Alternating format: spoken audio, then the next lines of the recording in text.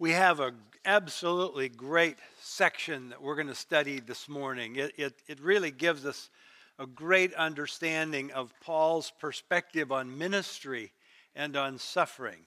If you would turn in your Bibles to the letter of 2 Corinthians chapter 4, if you're grabbing a Bible in front of you, page 1227, 2 Corinthians chapter 4.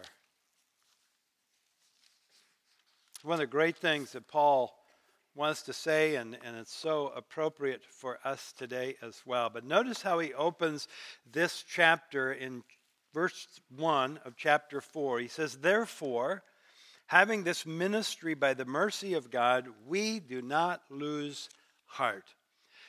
If you just study in the New Testament and go through and look, that you'll find that it gives you 6 things about which we're not to lose heart. 6 things that we need to view appropriately that are going to keep us from that. One is we're not going to lose heart in prayer. Another one is we're not going to lose heart in the struggle of an aging body and a trial-filled life. The third one is that we would not lose heart in well-doing or in suffering, in the race of life, and finally in criticism of your Christian walk. Now we have 2 of those in the section that we're going to deal with today. And we're going to run into it in verse 1 and in verse 16. But it's all about having a resolute heart. And by that I mean a heart that refuses to give up or to give in. In his best-selling book, 7 Habits of Highly Effective People, Stephen Covey identifies the second habit this way: begin with the end in mind. And so he writes this: to begin with the end in mind means to start with a clear understanding of your destination. It means to know where you're going so that you better understand where you are now, and so that the steps you take are always in the right direction. My mind immediately went to that when I looked at this passage, because you see, the Apostle Paul never lost sight of his destination. It shaped his thinking, it shaped his ministry, it shaped his relationships, it shaped his decisions, it shaped the whole of his life. He knew where he was going. He knew what his destination was, and that shaped everything. Now I want to reshape Covey's habit here, if I may, and suggest that the most important thing for you in your walk with Christ is this: live with the end in mind. Live with the end in mind. Now let's look at the specific situation that Paul gives us in this letter to the Corinthians. And let's see the principle that he talks about. And then we'll talk about how it applies to you and to me here in the 21st century. Paul's been talking in this letter about facing the opponents to his ministry. And these false teachers were trying to draw the Corinthians away from him and from his teaching. And so they raised all kinds of issues. They introduced a gospel of legalism. We looked at that last week. They tried to discredit Paul and his ministry, discredit his apostleship and everything that he was doing with them.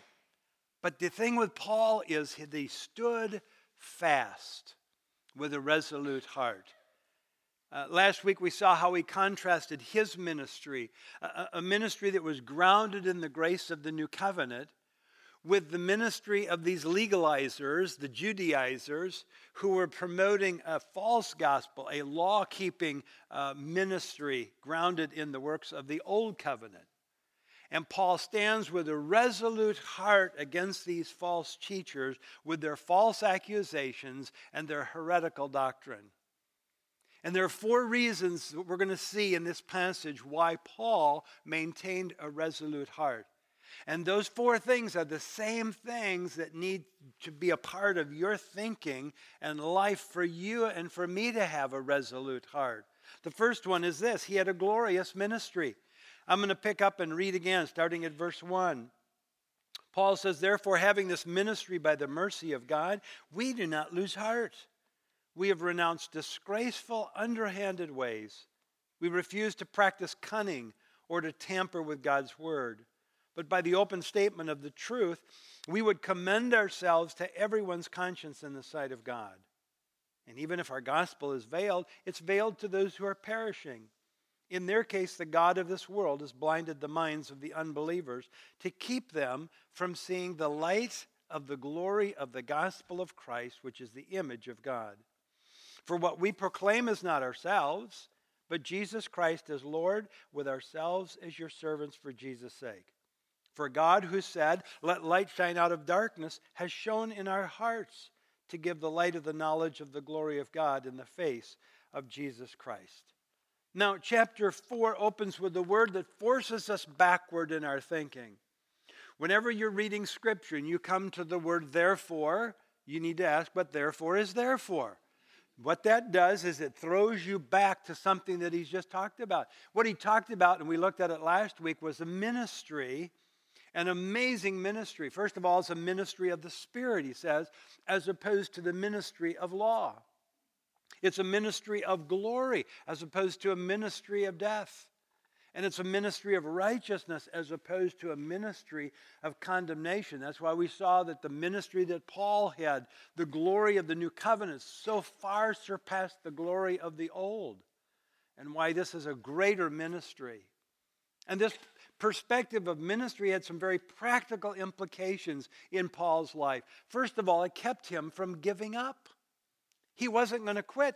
He didn't lose heart. He didn't throw in the towel. Think about this. Think of all the reasons why Paul might have given up. Why he might have just thrown in the towel and said, "I'm done with you guys." They were fighting Paul. They're pushing away from Paul. They were accusing Paul of base motives, of misusing money, all of these things. But Paul would not quit. Second, it kept him from being a deceiver. Paul refused to become like his accusers who tampered with the word of God, who twisted it so that it would serve their purposes. And he said, "I don't do that, and I won't do that." Now, he does acknowledge that there are those who just could not understand the gospel and the truth of that.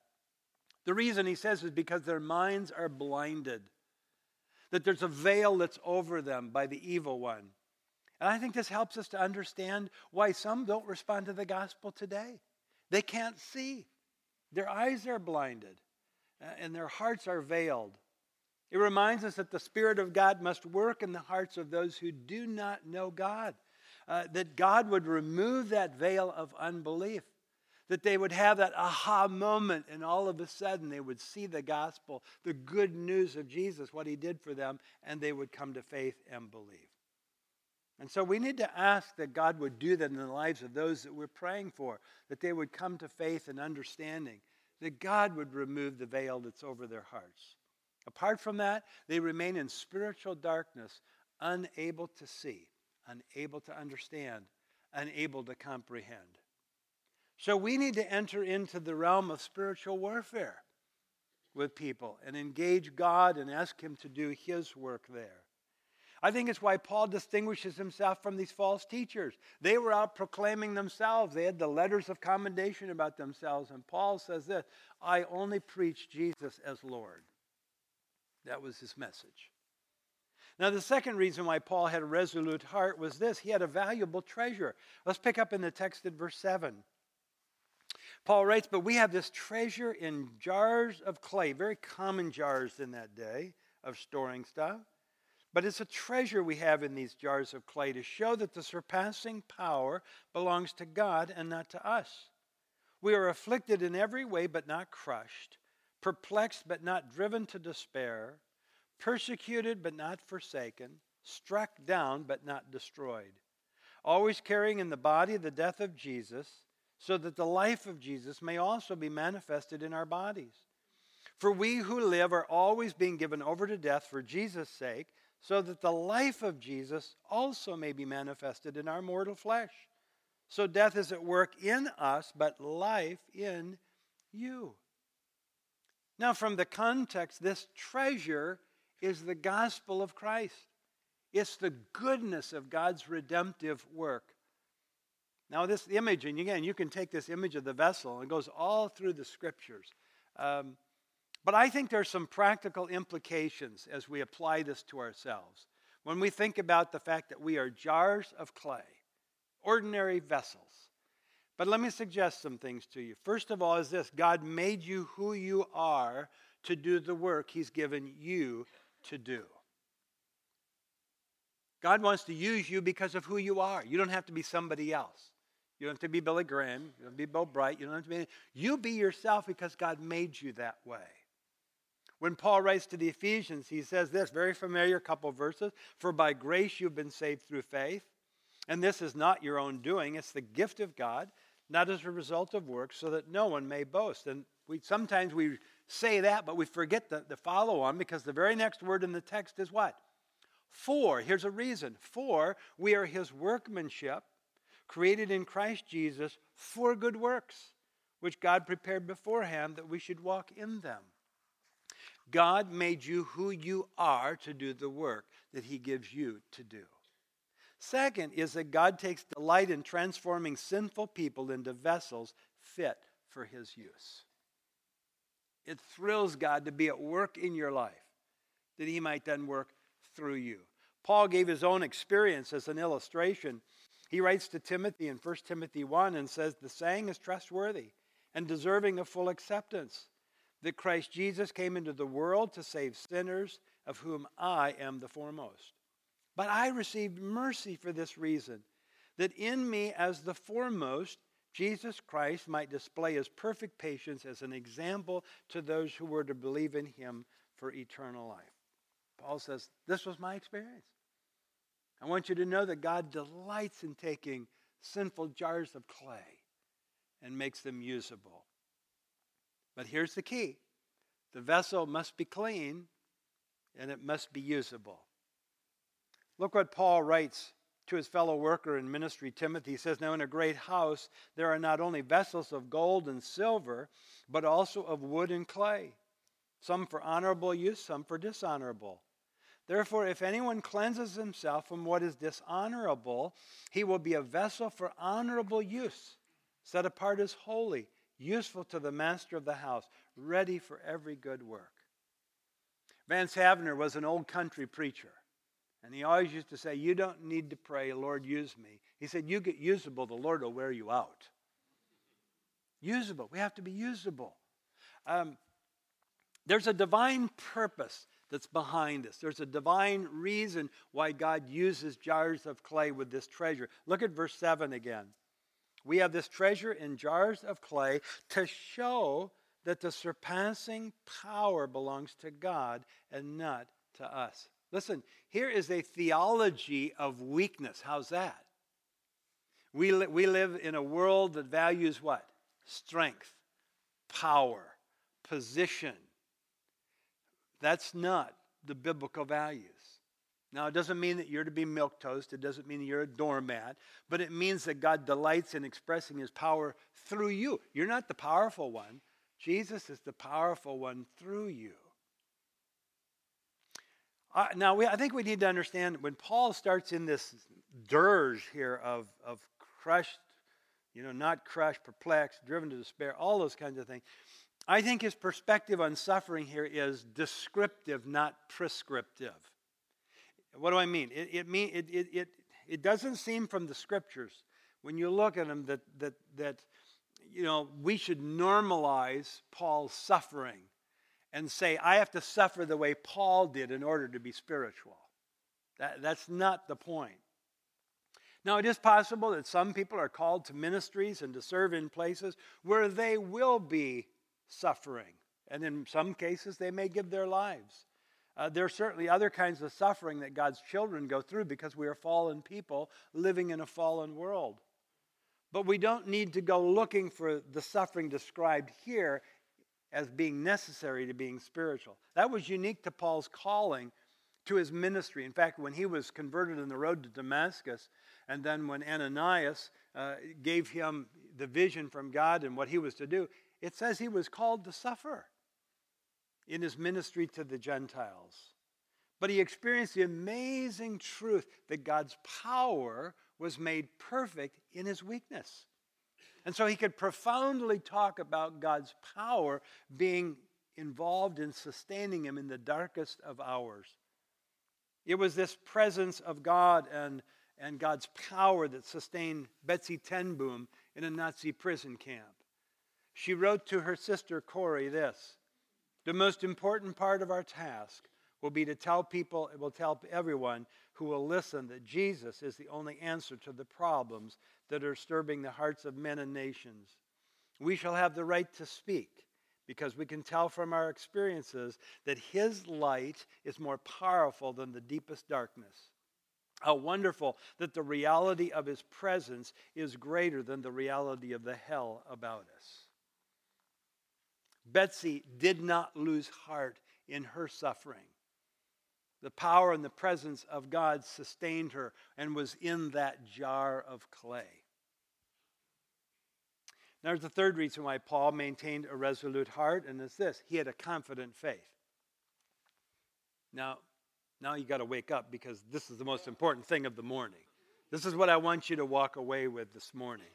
Starting at verse 13.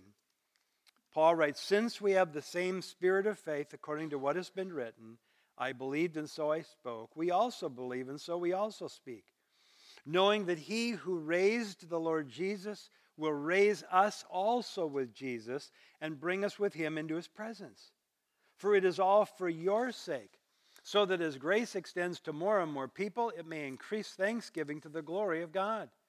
So we do not lose heart. Though our outer self is wasting away, our inner self is being renewed day by day.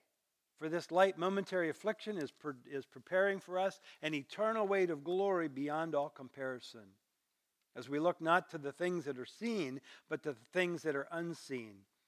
For the things that are seen are transient, but the things that are unseen are eternal." Now in verse 13, Paul says that he had a spirit of faith. He's talking about an attitude or an outlook of faith. And this is what shaped his thinking. This is what shapes his outlook, his ministry, his very life. This was the end that he kept in mind throughout his life, through which he viewed all of his circumstances. This is why he's able to maintain a resolute heart. And here it is, don't miss it. His life was all wrapped up in his destination. Look again at verse 14. "Knowing that he who raised the Lord Jesus will raise us also with Jesus and bring us with him into his presence." This was the compelling vision of his destiny. He could handle anything and everything that came his way. All the suffering, all the accusations, all of the hassles, all of the disappointments, all because he knew that in the end, God would raise him up and bring him into his very presence. That's why Paul didn't fight for victory. This is why he fought from victory. Because he could see the end. He lived with the end in mind. That's why he could face his accusers and his critics and his opponents and not lose heart. This is why he could persevere in the midst of trials and sufferings in his life. This is why, he didn't let these things define his ultimate outcome. He knew better than that. If you remember the first week we ever started in this letter, we were looking at Paul's perspective on suffering. And I quoted something from Eugene Peterson, and I want to bring it back here with the point that I'm trying to make, and it's this. We are able to face, acknowledge, accept, and live through suffering, for we know that it can never be ultimate. It can never constitute the bottom line. God is at the foundation, and God is at the boundaries. Paul knew that his ultimate destiny was wrapped up in the resurrection of Jesus and the fact that because Jesus was raised, he too would be raised. You see, the worst thing that could happen to Paul humanly was for him to die. The best thing that could happen to Paul divinely was that he would die. Kind of an oxymoron, isn't it? But that's the truth for every one of us. And I think he writes to the Philippians with this in mind. It's kind of a dilemma. So look what he wrote. "For me to live is Christ, and to die is gain. If I am to live in the flesh, that means fruitful labor for me. Yet which I shall choose, I cannot tell. I'm hard pressed between the two. My desire is to depart and be with Christ, for that's far better. But to remain in the flesh is more necessary on your account." The thing that drove Paul in all of this is that he was sure of ultimate victory. The promised victory of the future he clung to in the present.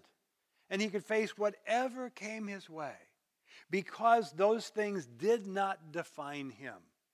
They did not dictate his response, and they did not disable him emotionally or spiritually. Someone has noted the world is unimpressed with how you handle prosperity, but it will marvel at how you handle adversity. And how true that is. If we are to live with the end in mind, then that promise of resurrection must be sure.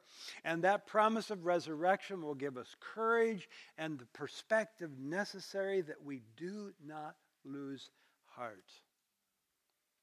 Paul says that such an attitude, such an overarching perspective, results in much thanksgiving and it brings glory to God. And so he says again, so I do not lose heart. Now he goes on here to write about something that can bring a person down. It's something that can produce discouragement and despair. Let's look at it again, starting at verse 16 in 2 Corinthians 4. So we do not lose heart. Though our outer self is wasting away, our inner self is being renewed day by day. For this light momentary affliction is preparing for us an eternal weight of glory beyond all comparison. Now, I think one of the things he's referring to there, certainly the heart of it is our old self, the old Adam, our connection there. But I think he's also talking about a body that's falling apart. He's talking about aging. Yes, we're there. Some of you can identify with the apostle here. Listen to this and see if you agree. It's called Reprise for Senior Citizens. I wake in the morning and dust off my wits. I get the newspaper and read the obits. And if I'm not there, then I guess I'm not dead. So I eat a good breakfast and roll back in bed.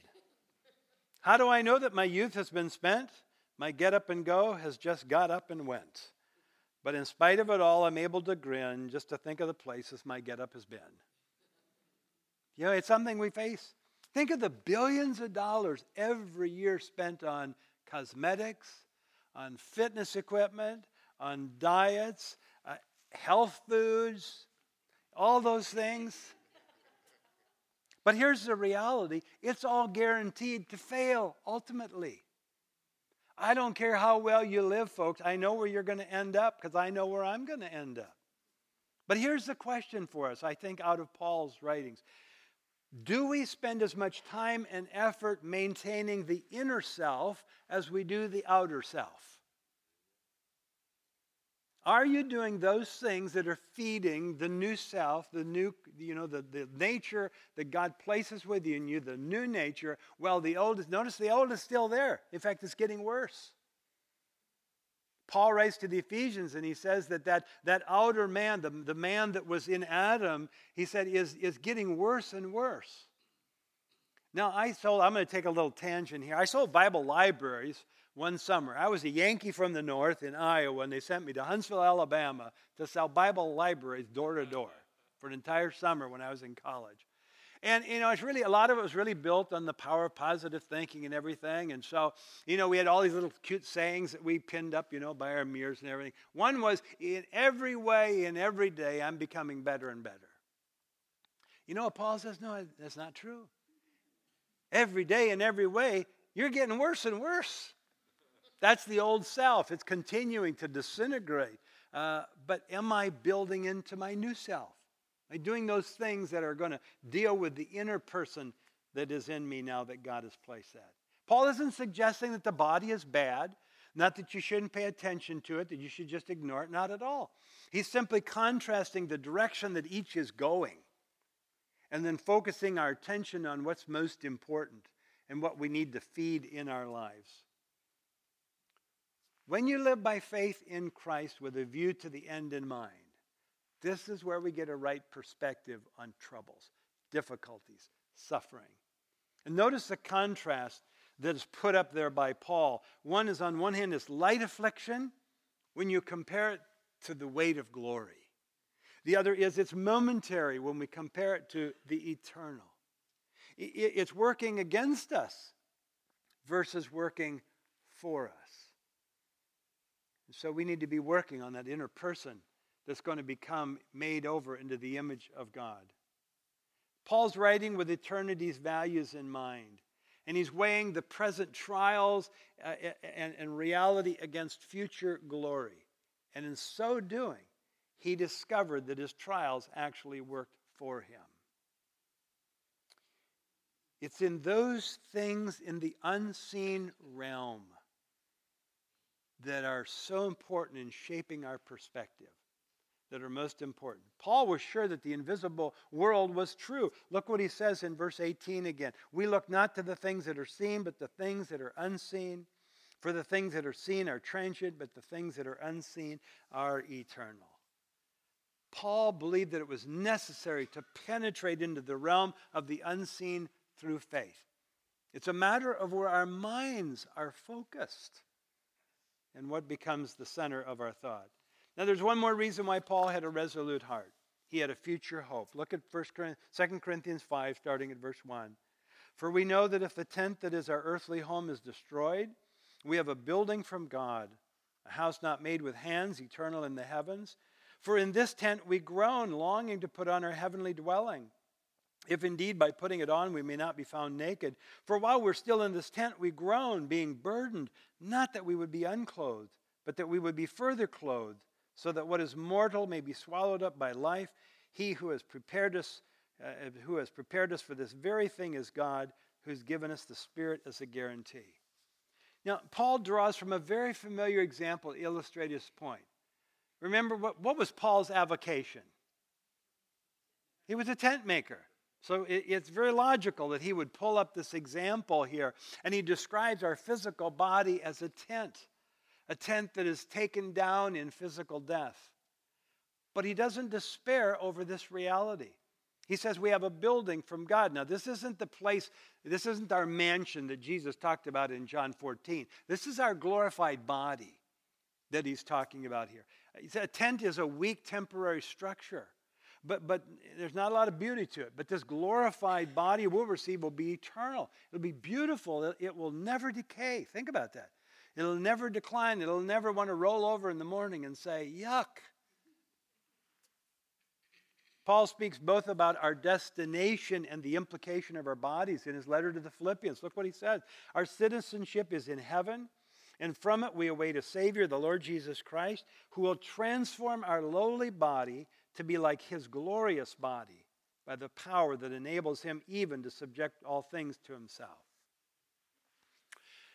Now, take a deep breath, because Paul gives us the big so what to everything that he's been saying. And it starts in verse 6. So, we are always of good courage. We know that while we're at home in the body, we are away from the Lord. For we walk by faith and not by sight. Yes, we are of good courage, and we would rather be away from the body and at home with the Lord. So that whether we are at home or away, we make it our aim to please him. For we must all appear before the judgment seat of Christ, so that each one may receive what is due for what he's done in the body, whether good or evil. Paul says, if our tent is taken down, we need not fear. The body is only the house we're living in. And when the body goes to the grave, our spirit goes to be with the Lord. And when Christ comes, he will raise our dead bodies in glory, and body and spirit will be joined together in a glorious eternity. See, Paul says that the people of God can be found in one of two places, either in heaven or on earth. None of them is in the grave, in hell, or an intermediate place somewhere between heaven or hell. Paul says believers on earth are at home in the body, while believers who have died are absent from the body. Believers on earth are absent from the Lord, while believers in heaven are present with the Lord. So when we see the body, when we view the body of a loved one who's passed away, they're not there. That's a shell. That was just there for purposes of living life on this earth. You know, believers are in heaven. Their earthly tent has been struck, it's been taken down, and now they are in the very presence of God. And because of that confidence, Paul was not afraid of suffering and trials and even dangers. He was willing to lose his life for the sake of the gospel, if that's what was necessary, and for the ministry of the gospel. He walked by faith, not by sight. He looked at the eternal unseen, not the temporal seen. Now here's the key to it all. Heaven for Paul was not just a destination, it was a motivation. It's what drove everything that Paul did. It was because of the promise of resurrection in the future that Paul had the courage and determination to live rightly in the present. It's because of future reward that Paul was willing to accept present suffering and difficulty, all for the sake of Christ. And because of a certain future, he refused to be shaken in the present. Paul lived with the end in mind. I mean, I suggest to you, and if I can use the word, you will be successful as a Christian. You will be fruitful. You will be faithful if you will live with the end in mind.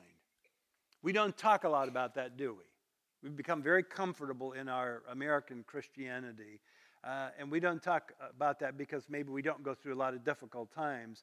But talk to suffering people. Talk to people that go through challenging times. And it is the promise of the future that will sustain them. This life is so short compared to eternity. And we need to have that end in mind to shape the way that we're thinking today. I want to close before we go to our dialogue time with something that Scott Hafemann wrote in his commentary on 2 Corinthians. Look at it'll be on the screen for you. What God has done for us in the past is the foundation of our faith, not its focus. Do not live in the past. Looking back, we gain confidence in God for the future. It is this hope for the future, whether it be for this afternoon, as we depend on God to protect us in the midst of temptations and suffering to come, or for our deathbed, as we depend on God to deliver us into his presence for all eternity. But it's that empowers God's people not to lose confidence, but to live like Christ. That should be our motivation. Live with the end in mind. You know, in Colossians chapter 3, Paul says that we're to fix our minds on things above, where Christ is seated, where we're seated with him positionally. You know, and you'll often hear people say, well, you know, I know people, they're so heavenly minded, they're of no earthly good. Let me say, for most of us, that's not the problem. We're so earthly minded, we're of no heavenly good. So we need to begin with the end in mind. Live with the end in mind. Understand what it is that we're called to, because that has shaped the way then that we live and the way that we accept things that come into our lives. Well, let's pray. Lord, you know where every one of us are today. You know those that are struggling, that are really experiencing difficulties in their lives, maybe with their families, maybe at work, financially, health-wise, whatever it might be. Lord, would you help fix in our minds what our real future is? And even if we must suffer, whatever suffering that may take its form in this life, might we be assured that what lies ahead is so much greater, that eternal weight of glory. Lord, would that affect the way that we live today? That we go about the work that you've called us to do tomorrow, the relationships that we have, the work that we do, may it all be shaped by the fact that you have in mind already what our future holds. And may we have the confidence. Lord, if there's someone here that doesn't have the confidence of where they will spend eternity, may they get that settled. And would you remove the blinders of unbelief from them, that they might see the glory of the light of the gospel in the face of Christ, who loves us and who gave himself for us. And it's in his name that I pray. Amen.